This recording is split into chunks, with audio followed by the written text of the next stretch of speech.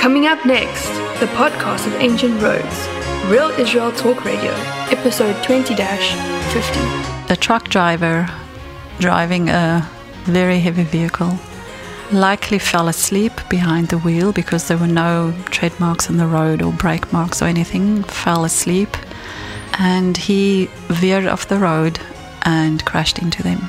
Albert died on the scene, so that's where my life drastically changed. Hi there once again. This is Avi Ben Mordechai, and this is the podcast Real Israel Talk Radio. On our broadcast today, we're going to get into a conversation with my wife, Suzanne.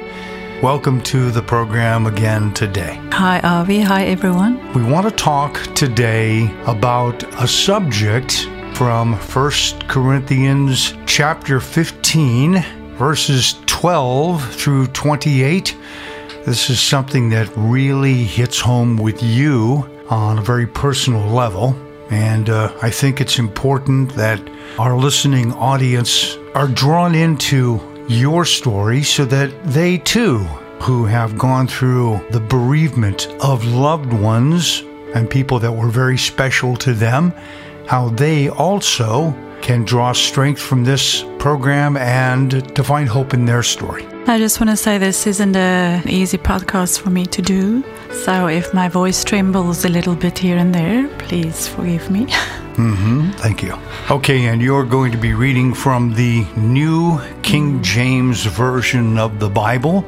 So go ahead and read 1 Corinthians 15, 12 through 28. All right, from verse 12. Now if Messiah is preached that he has been raised from the dead, how do some among you say that there is no resurrection of the dead? But if there is no resurrection of the dead, then Messiah is not risen. And if Messiah is not risen, then our preaching is empty, and your faith is also empty.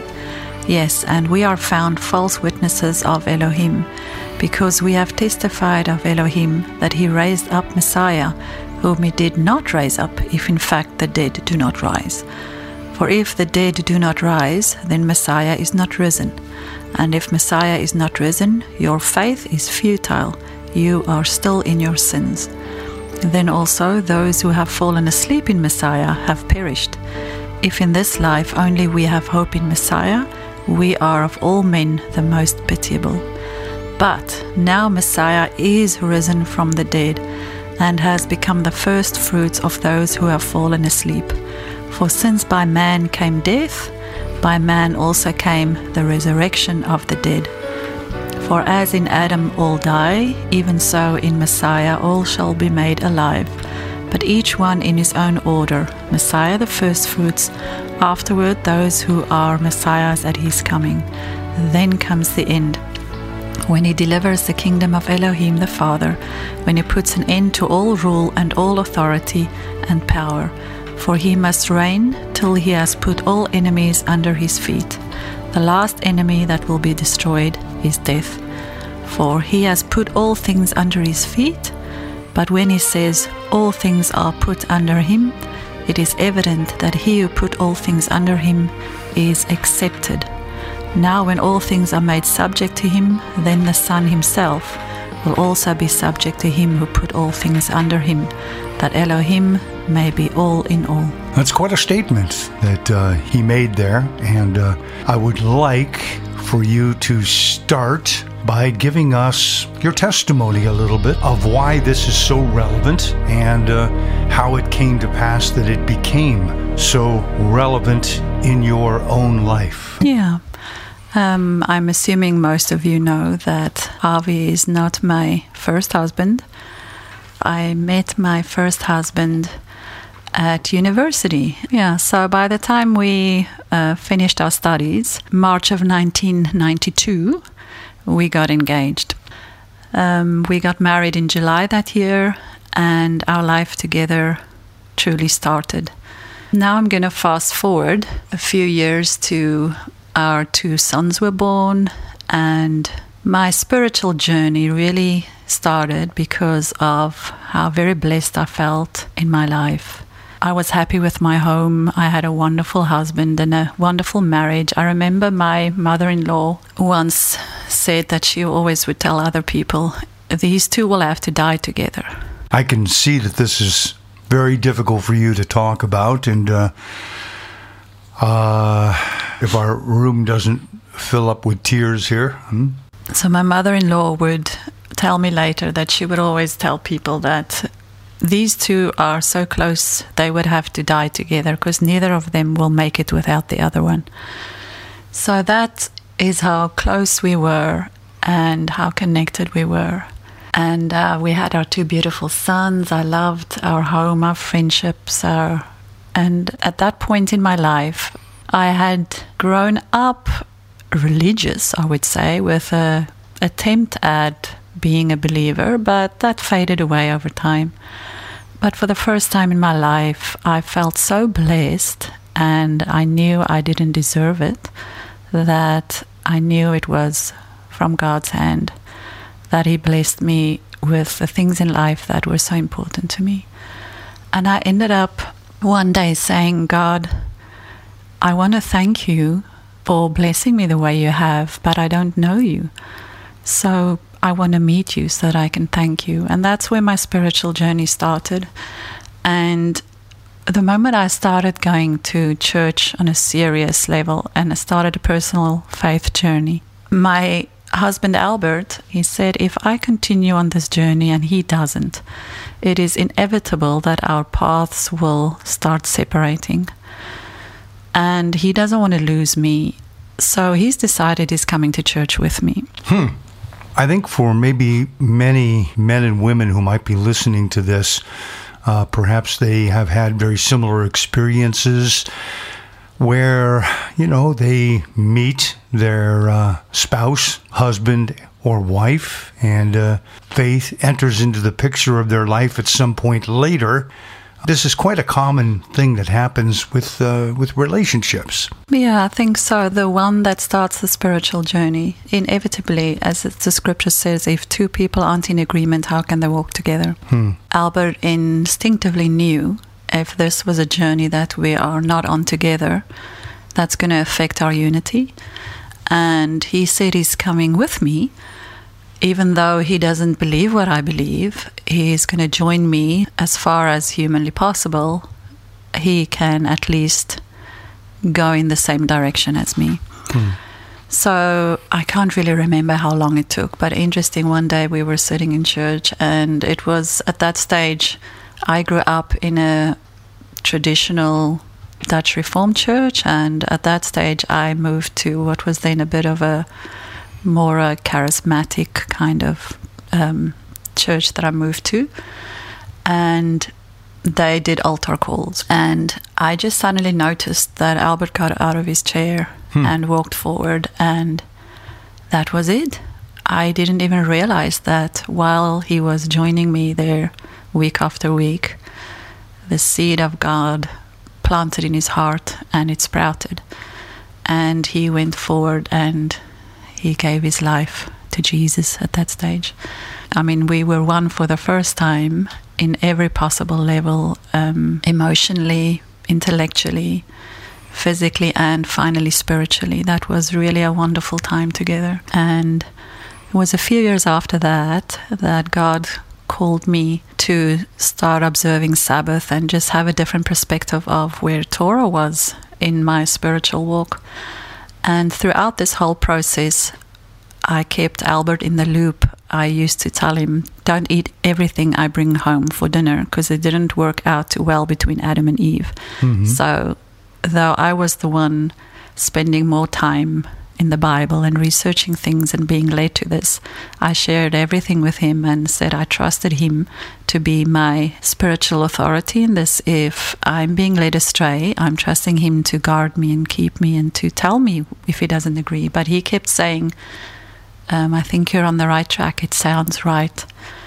So it took a few months of studying and researching and questions. And for those that have listened to the Salami pastrami episodes, they will know what I'm talking about, so I'm not going to go more into that.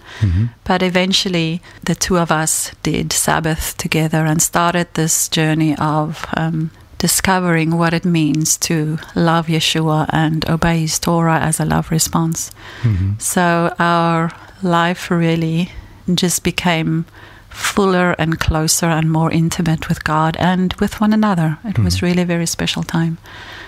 But then living in South Africa, we were constantly faced with the decisions of where do we go with our future. And we had two young boys at that stage, almost teenagers.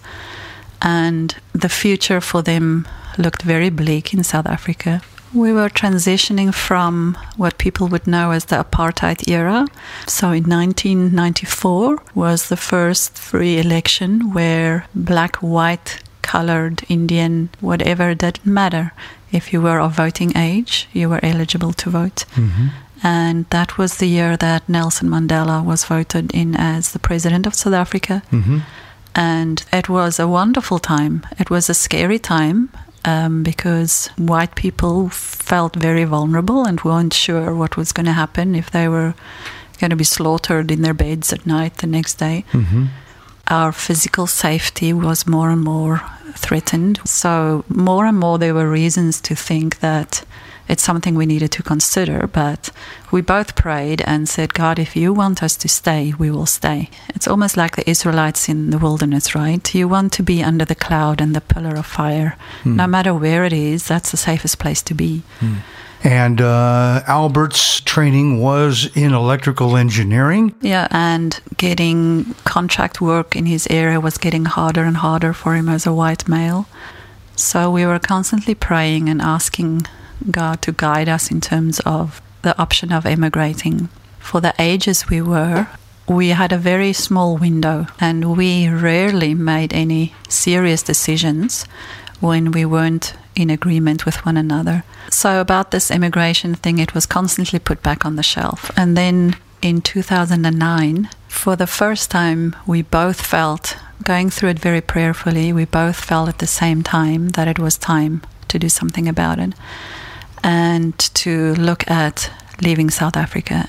Our family all supported the move. Everyone said, go, get out if you can, go build a future for your kids somewhere else. Through some circumstances, Albert got a job offer in Western Australia.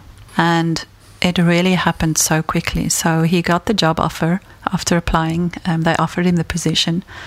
And he had some conditions. And one of them was that even though we would move to Australia on a working visa, if something happened to him, that wouldn't give myself and our sons any permission to stay in Australia. So his condition was that the moment we set foot in Australia, they would start the process of applying for us for permanent residency visas. And that way Albert knew no matter what happened to him, his family would have the right to stay here. Because on my own qualifications, there would be no way that I would be qualified enough to come into Australia. With him as an engineer, it opened a door for us. So they agreed to those conditions. It was such a short, from December 2009, April 2010, we were on a flight out of South Africa. That was a real quick transition, I would think. It sounds like it. Yeah, it happened very quickly and everything went very smoothly. And we included our two boys at that stage. They were early young teenagers. And we decided as a family prayerfully that we were going to do this. And generally what people do if they can afford it, wherever they're going to immigrate to, they would fly there first and then decide, is it a country they could survive in? And for us, we decided if God said go, then we'll go. And we had a meeting with the family and we said, no matter how tough it gets on the other side, if this is where we need to be, this is where we need to be. Not knowing really how tough it was going to be, but later I realized that prayerfully considering this and making that decision beforehand that was going to play a huge role in my life just a few months later. And you had great plans for the family, you and Albert, your husband, and your two teenage boys, 13 and 15. And it was time to make a new life in Australia. So continue on, please. Yeah, we were very excited. We were the first in both our families to emigrate. We always loved traveling around in South Africa and the neighboring countries. And now we were looking forward to traveling Australia, the vastness of Australia. Just wanting to get settled first, get our kids settled in school. And I wasn't going to work initially. I would just be the home support and so that we can get settled and then see what happens after that. So we were in a rental home for 6 months. And then we saw the home of our dreams. In November 2010, we moved into our home. And just a month before that, August, our permanent residency visa came through. And that, from arriving in April, for that to happen in August is amazing, fast. Mm-hmm. So things just bam, bam, bam fell into place for us. So our permanent residency came through in August, our home in November. We got unpacked all the furniture that we had shipped over from South Africa. Mm-hmm, mm-hmm. We got unpacked and things hung on the wall, and we were truly settling in. And then Albert was working at the power plant as the electrical engineer there. And then in November of 2010, you settled into your own home, an hour commute to work every day. Is that right? Yeah, that's correct. So please do continue now.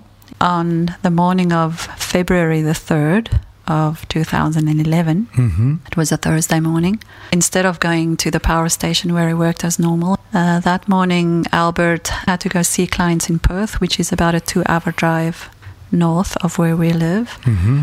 He said goodbye, left the morning, and he was off to work.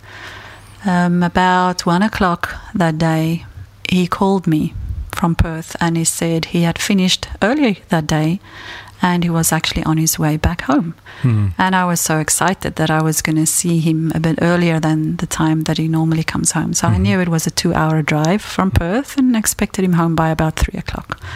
So by 3:15, he wasn't home yet. I called on his phone and just got his voice message, 3:30, 3:35. I couldn't get hold of him, and I started getting concerned because I know that if anything ever happened in terms of his timing, he would always let me know. So by about 5 o'clock, I was really concerned that he wasn't home yet and I couldn't reach him. I ended up calling Main Roads because I thought the only thing that made sense to me was that he had been involved in some kind of an accident between Perth and Bunbury. And my first thought was, thank goodness it's Australia, because people drive here in our area. People are so good at obeying the road traffic signs and the speed limits generally that not for a moment did I think it could be something really serious, maybe a breakdown of his car or whatever. But I called Main Roads and asked had there been an accident between Perth and Bunbury, and they said yes, indeed there had been. I asked if they could tell me the colour of the vehicle or the make of the vehicle so that at least I know if it was him, and they said no, they could not. So it was more waiting. And then there was just this sense in the pit of my stomach that I knew something went really wrong. And I remember I got on my knees and I immediately started praying. And I just said, God, I feel like you're telling me that he's been in this accident. And I'm begging you, please don't let him be dead. If he's paralyzed from his neck down, that's okay. Just don't let him be dead. And I remember crying from my core. I can't explain that. I was crying from the center of my being and just crying out to God, don't let him be dead. And that's when I heard God say to me, let him go. And Wow. I won't say it was an audible voice, but it was very clear inside of me where God said, let him go. And I remember saying, no. This is not the way it's meant to be. This wasn't how we planned it. And then again, I heard him say to me, let him go. And at that point, my answer was, God, I don't understand, but I will let him go as long as you never leave us. And I said, yes, I trust you. I will let him go. And my one son saw me crying on my knees. He came up to me and said, Mom, what's going on? And I said, your dad's not home yet. And I think he's been in an accident. And I remember him standing there and said, Mom, we don't know that. And I said, yes, we don't know that, but I think he's been in the accident. The only thing we need to find out is whether he's injured or whether he's dead.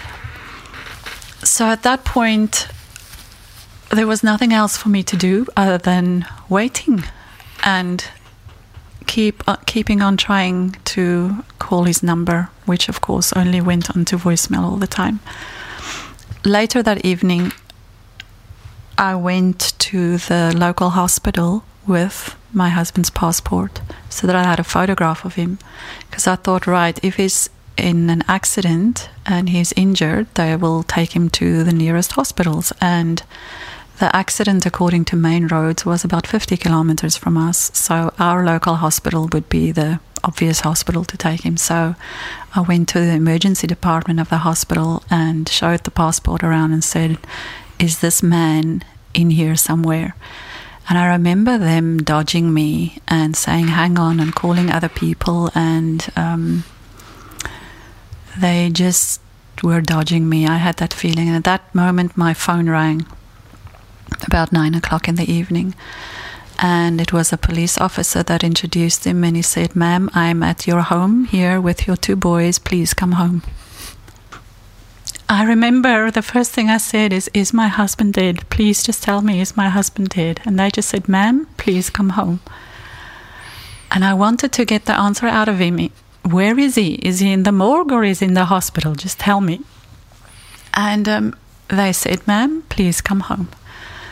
So I drove home. My sister-in-law was with me. She drove me home. And on the way home, a calm came over me that I cannot explain. As we approached our house, I told her, the moment I walk through that door, my life will never be the same. So she said, should we drive past? Let's just go and sit at the beach for a while. And I said, no, I'm ready. So we parked. And I walked in the front door, and there were 2 police officers, and they said, please come through. And we went to the sitting room, sat down, and they explained to me what happened. So what happened that day is, on his way back, after calling me, he was on his way back home. And 50 kilometers from home, he saw someone next to the road who had a flat tire. And he pulled over to help this stranger change his tire. And what happened is, a truck driver driving a very heavy vehicle likely fell asleep behind the wheel, because there were no tread marks on the road or brake marks or anything, fell asleep, and he veered off the road and crashed into them. My husband parked behind this man with a flat tire, and they were standing in between the 2 vehicles, probably chatting. And the truck driver slammed into Albert's car at the back, and the 2 of them were crushed between the 2 vehicles. Albert died on the scene. So that's where my life drastically changed. I think so many times in movies I've seen before that doorbell ringing and someone's at your door giving you this message that a loved one had died. And it felt so surreal that now this message is for me. And that's the news we got that day.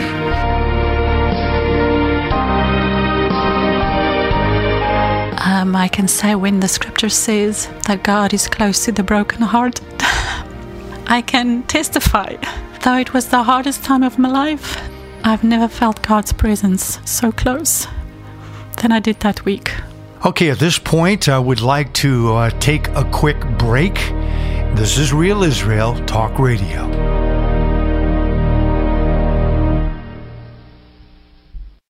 You are listening to Avi Ben Mordechai and the podcast of Ancient Roads, Real Israel Talk Radio, episode 20-50. Welcome back to the podcast of Ancient Roads, Real Israel Talk Radio.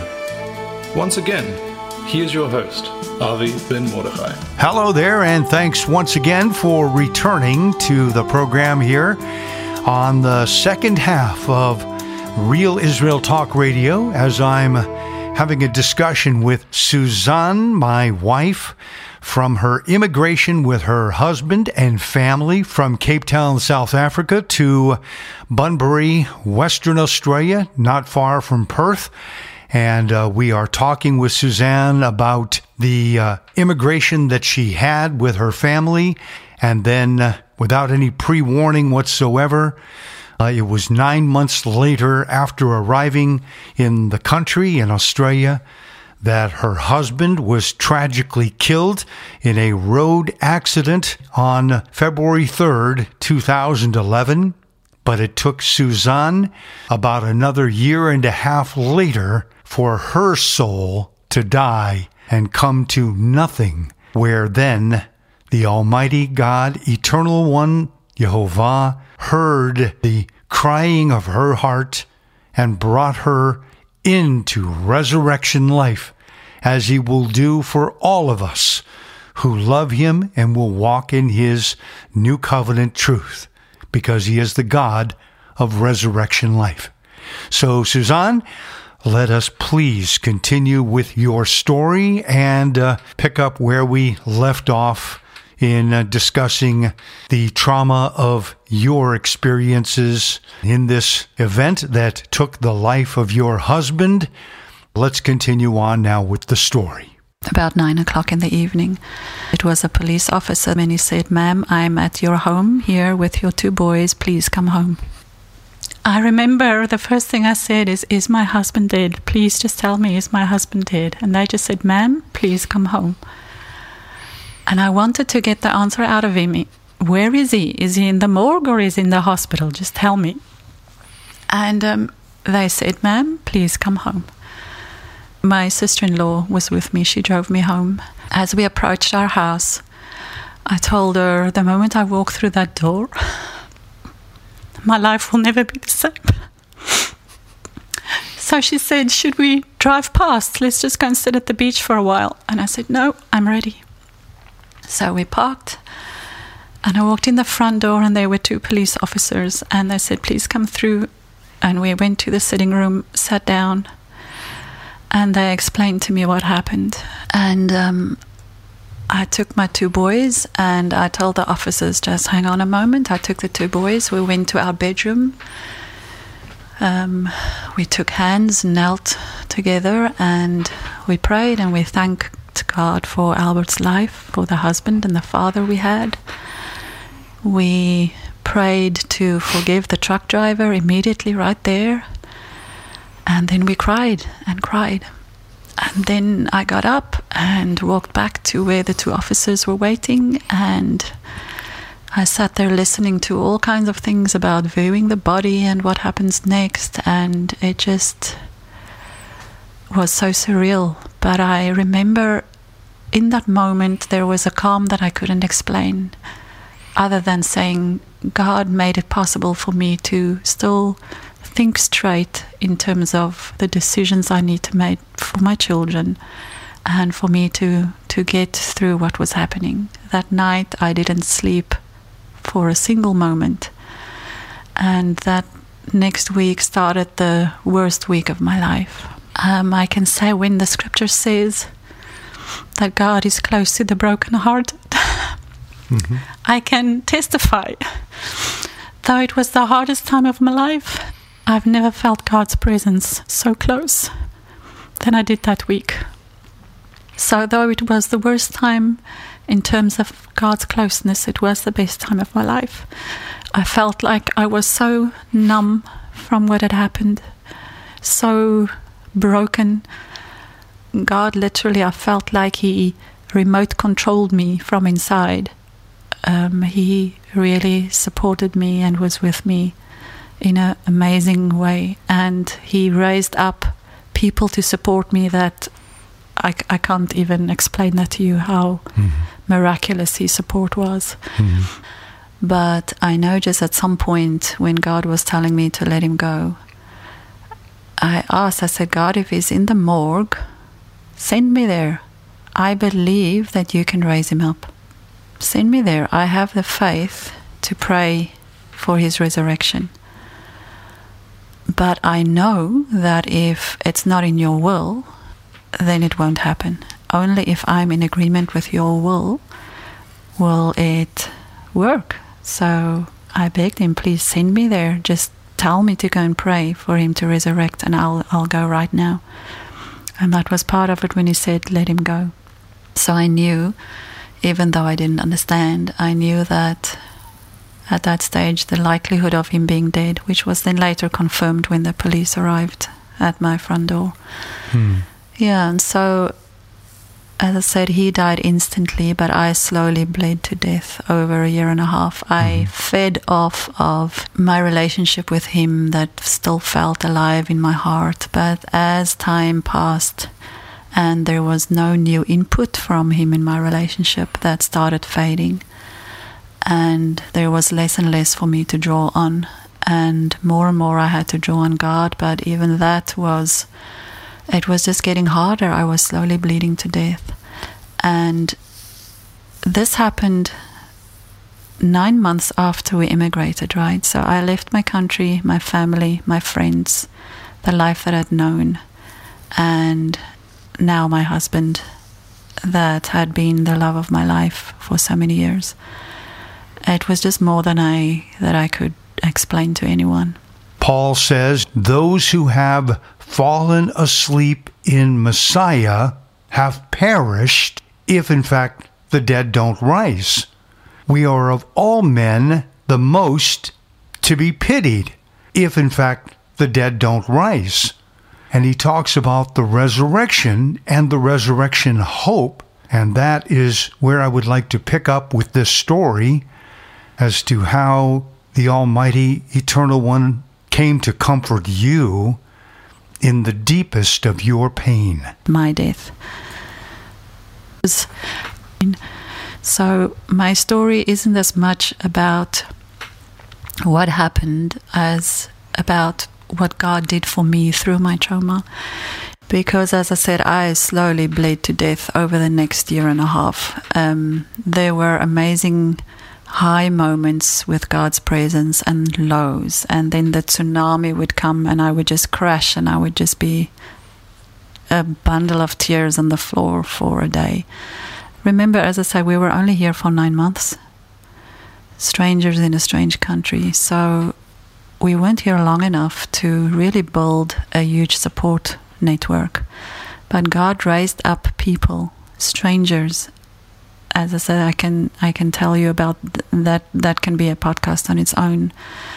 And I forged friendships through this that will last me a lifetime, with people that came alongside me and carried me, people that I can never repay. But eventually my little love tank just got emptier and emptier and emptier, and it was just all too much. And I remember, as I say, a year and a half about later, that a friend invited me. There was going to be a guest speaker. I can't even remember. I didn't really even listen to exactly what this woman was going to be talking about. But she was coming to our town and she was hosting her at our home. And she was wanting to get a few women together to come attend this event. And I remember just saying yes, sort of like a zombie. Saying yes, I'll go, but not even caring what it was about. I just felt, all right, I'll go. And that day came. It was on a Sabbath. It was a Saturday. And I remember sitting there and just feeling, what am I doing here? And I asked God, why am I meant to be here at this event? Because nothing here is relevant to me. I'm not sure what I'm doing here. But towards the end of what this lady had to share, she did something interesting. She said we all had to write on a piece of paper the earliest desire of our hearts that we could remember. We just had to take a few moments and think back as far back as we could and think what was the desire, the deepest desire of your heart, and then write it down. It took me a while, but then I realized the deepest desire in my heart was for a good marriage, because I come from a home where my parents divorced when I was very little, and that had huge implications on my life. I didn't want to have that for my kids. So the deepest desire of my heart was a secure home and a strong marriage. So that's what I wrote on my piece of paper. And then she said we needed to crumble it up, and we all went outside and we put it on the Barbie where we burnt it. And I get what she was trying to do. She explained to us it's almost like our Isaac. For Abraham, he had to offer his Isaac, right? If we can't offer up our deepest desires, if we can't offer it up to God and say, you can bring this into fulfillment, we offer it to you, and it's yours to do supernaturally for us from here on. And I had never done that before. I'd never really realized that about myself, that was the deepest desire of my heart. I knew that's why my marriage was the way it was, because God knows the desires of our heart and He wants to give it to us. I realized that's why I had the marriage I had, because of Him. But now I was putting it on the altar. And I remember as I watched that piece of paper burn, that was almost like breathing my last breath. I was slowly bleeding to death, and that's when I died.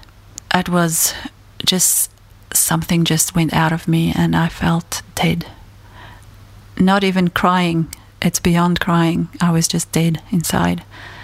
I went home, and that night neither of my boys were home. So I came back to an empty home, empty inside, empty around me. I remember I filled the bathtub and I sat in there and I just said, God, here I am the way I came into this world, with nothing. I don't have any faith left. I don't have any life left. I have nothing. And I sat there, and the scripture that came to mind for me was that the Spirit that raised Yeshua from the dead lives in us, right? And I remember saying, God, if that is true, if that is really true, then that is my only hope.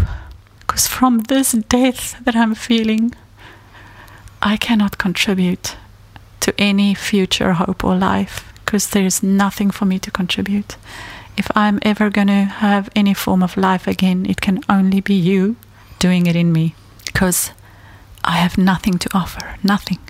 And I remember that I went to visit a friend of mine. I heard that she had called one of my other friends and said, wow, Suzanne's looked bad before, but something's happened. There's something really wrong with her. So she picked it up that though I had been broken and tremendously sad before, that there was a death that she hadn't seen in me before. The Walking Dead, really. And then, so that was the Monday. The next day, the Tuesday evening, a friend knocked at my door. So this was interesting enough, 3 days and 3 nights later, right? And a friend knocked at my door, and she said she felt she had to come and see me, and that there is something she has to ask me. So she was in a church here in our town. Part of her function at that congregation was to lead a little singing group. It wasn't a standing choir as such. It was a group that she would get together when they wanted to perform a song, and then they would disband until they get together again. And she was here that night because she felt I needed to join them for this next song that they were going to do. And she felt that she had to come over and invite me to sing that song with them, even though I'm not a member, but that's what was on her heart.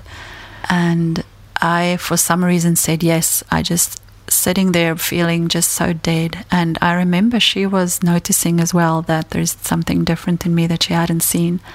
And she was trying to encourage me to do some healthy things and find joy and go and do other things that make me just spark a bit of joy in me again. And I listened to her knowing that it's good advice, but none of that is going to do anything for me. I'm far beyond that at that point. So before she left, I remember asking her, what song is it that we're going to practice in to perform? And nothing could prepare me for her answer. She said, we're going to sing Josh Groban, You Raise Me Up. Wow. And the moment she said that, Avi, so 3 days before I said, Yeshua, if I'm ever going to live again, you're going to have to raise me up. And here 3 days later, she comes to say, that's the song we're going to sing. And at that moment, I felt like God jump-started my soul again. And I just felt, wow, something just happened. And that's when I told her what I had prayed 3 days ago. I didn't tell her about it. And I just shared with her what happened and how dead I was and how amazing this is that she's just come to tell me about. I feel something just happened. And I told her, if I wake up tomorrow morning and that spark of life is still there, then I will know that God answered my prayer. That next morning I woke up and that little spark of life was still there. And from then on started a slow growing process of that little bump breaking through as a tiny leaf and then another tiny leaf growing in me. I've read so many times in my life where it says, it's no longer I who live, but Messiah who lives in me. Avi, that verse can never have the same meaning to me again. Because I was dead in every way other than physically dead. I was dead. And 3 days and 3 nights later, God touched me and resurrected me from that death that I had been walking in. And I know with listeners out there, as I say, my story is not the most tragic story, but whatever you're going through, the reason why, even though this was hard for me, the reason why I wanted to talk about this is whatever you're going through, whether you're still bleeding to death for whatever thing is going on in your life. And I know that we try so hard when we're in that stage of pain. We try so hard to stay alive and to not go towards that death. Because fear of death is what we all have, right? There's the verse in Hebrews that says it's fear of death that keeps us in bondage, actually. So we try so hard to move in the opposite direction that this death is taking us in. But for me, that was a battle that I just couldn't win. The change it makes to trust not only the God that died for me, but the one that resurrected for me, that makes such a difference in our spiritual journey, because there are going to be deaths in our life that we cannot prevent no matter how hard we try. Obviously the physical death that none of us, death and taxes, right? None of us can get out of that. But there are other ways of dying other than physically. And oftentimes in our lives, that's a death that we cannot prevent. We can ignore it, we can run from it, we can fight against it, but it's one that we can't beat. And if we don't have faith in the God of resurrection, then we're going to be in trouble, as I was in trouble. Because once you reach that death, for those of you who've been there before or on their way there, I hope you can rest in the fact that you are not the one who's going to have to get you out of that death. Because once you've been there in your life, you will know you really have nothing to contribute. Nothing. And if my having life again was up to me, then I would still be dead. And we serve a Heavenly Father who has indeed put the Spirit in us that raised Yeshua from the dead. And not only is He going to resurrect Albert when the time comes, and resurrect me if I should be dead by that time, but He can also resurrect you out of whatever death you are in your life or going towards. And the hope of having the God that can resurrect us, that is a hope that can get us through. That is a hope that gives us a reason to go through our pain. And those that lose their life will save it, and those who want to save their life will lose it. So we have to get to a point where we don't fear death, but I pray that you too will pray that the Spirit that raised Yeshua from the dead would raise you from this death that you're in. And I pray that now in the name of Yeshua, and through His Ruach, through His Spirit, for you listening, that I pray that He will kickstart you into life as well, and that you too will be able to know Him as the God of resurrection, and that you too will be able to say, it's no longer I who live, but Messiah who lives in me.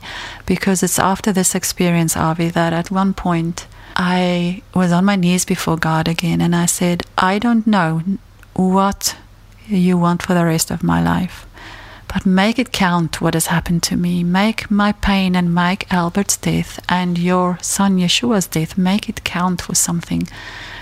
My life now belongs to you. And I've said that so many times before in my life, but I said it in a new way.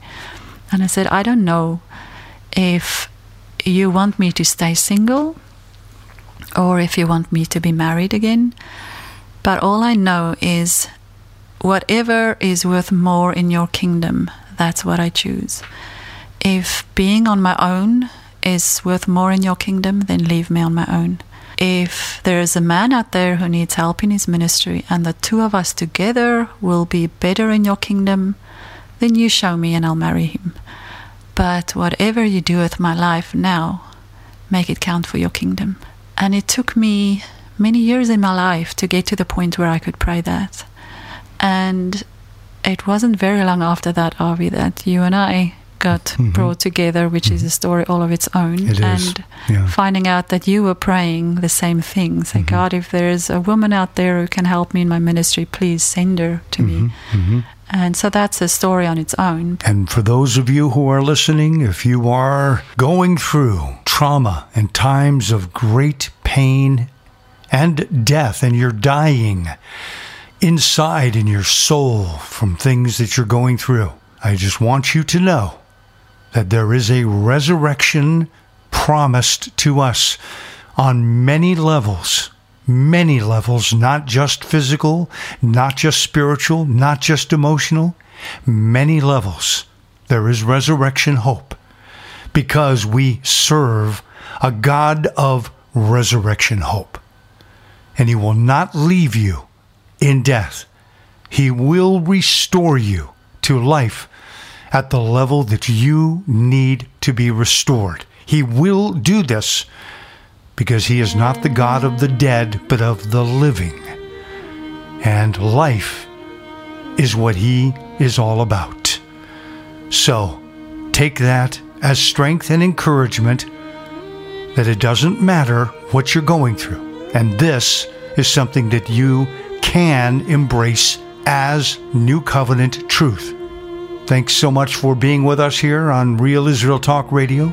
Suzanne, thanks for sharing your testimony and your story for something that was difficult for you at the time. My pleasure and privilege to be here, Avi. Thank you.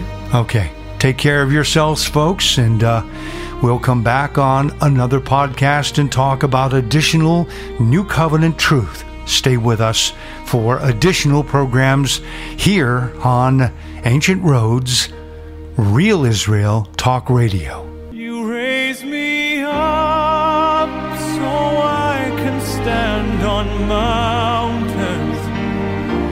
You raise me up to walk on stormy seas. I am strong when I am on your shoulders.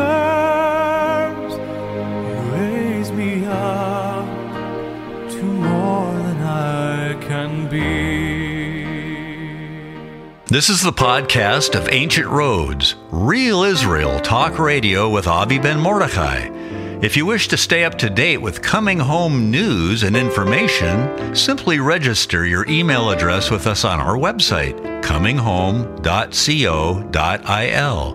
cominghome.co.il. Real Israel Talk Radio.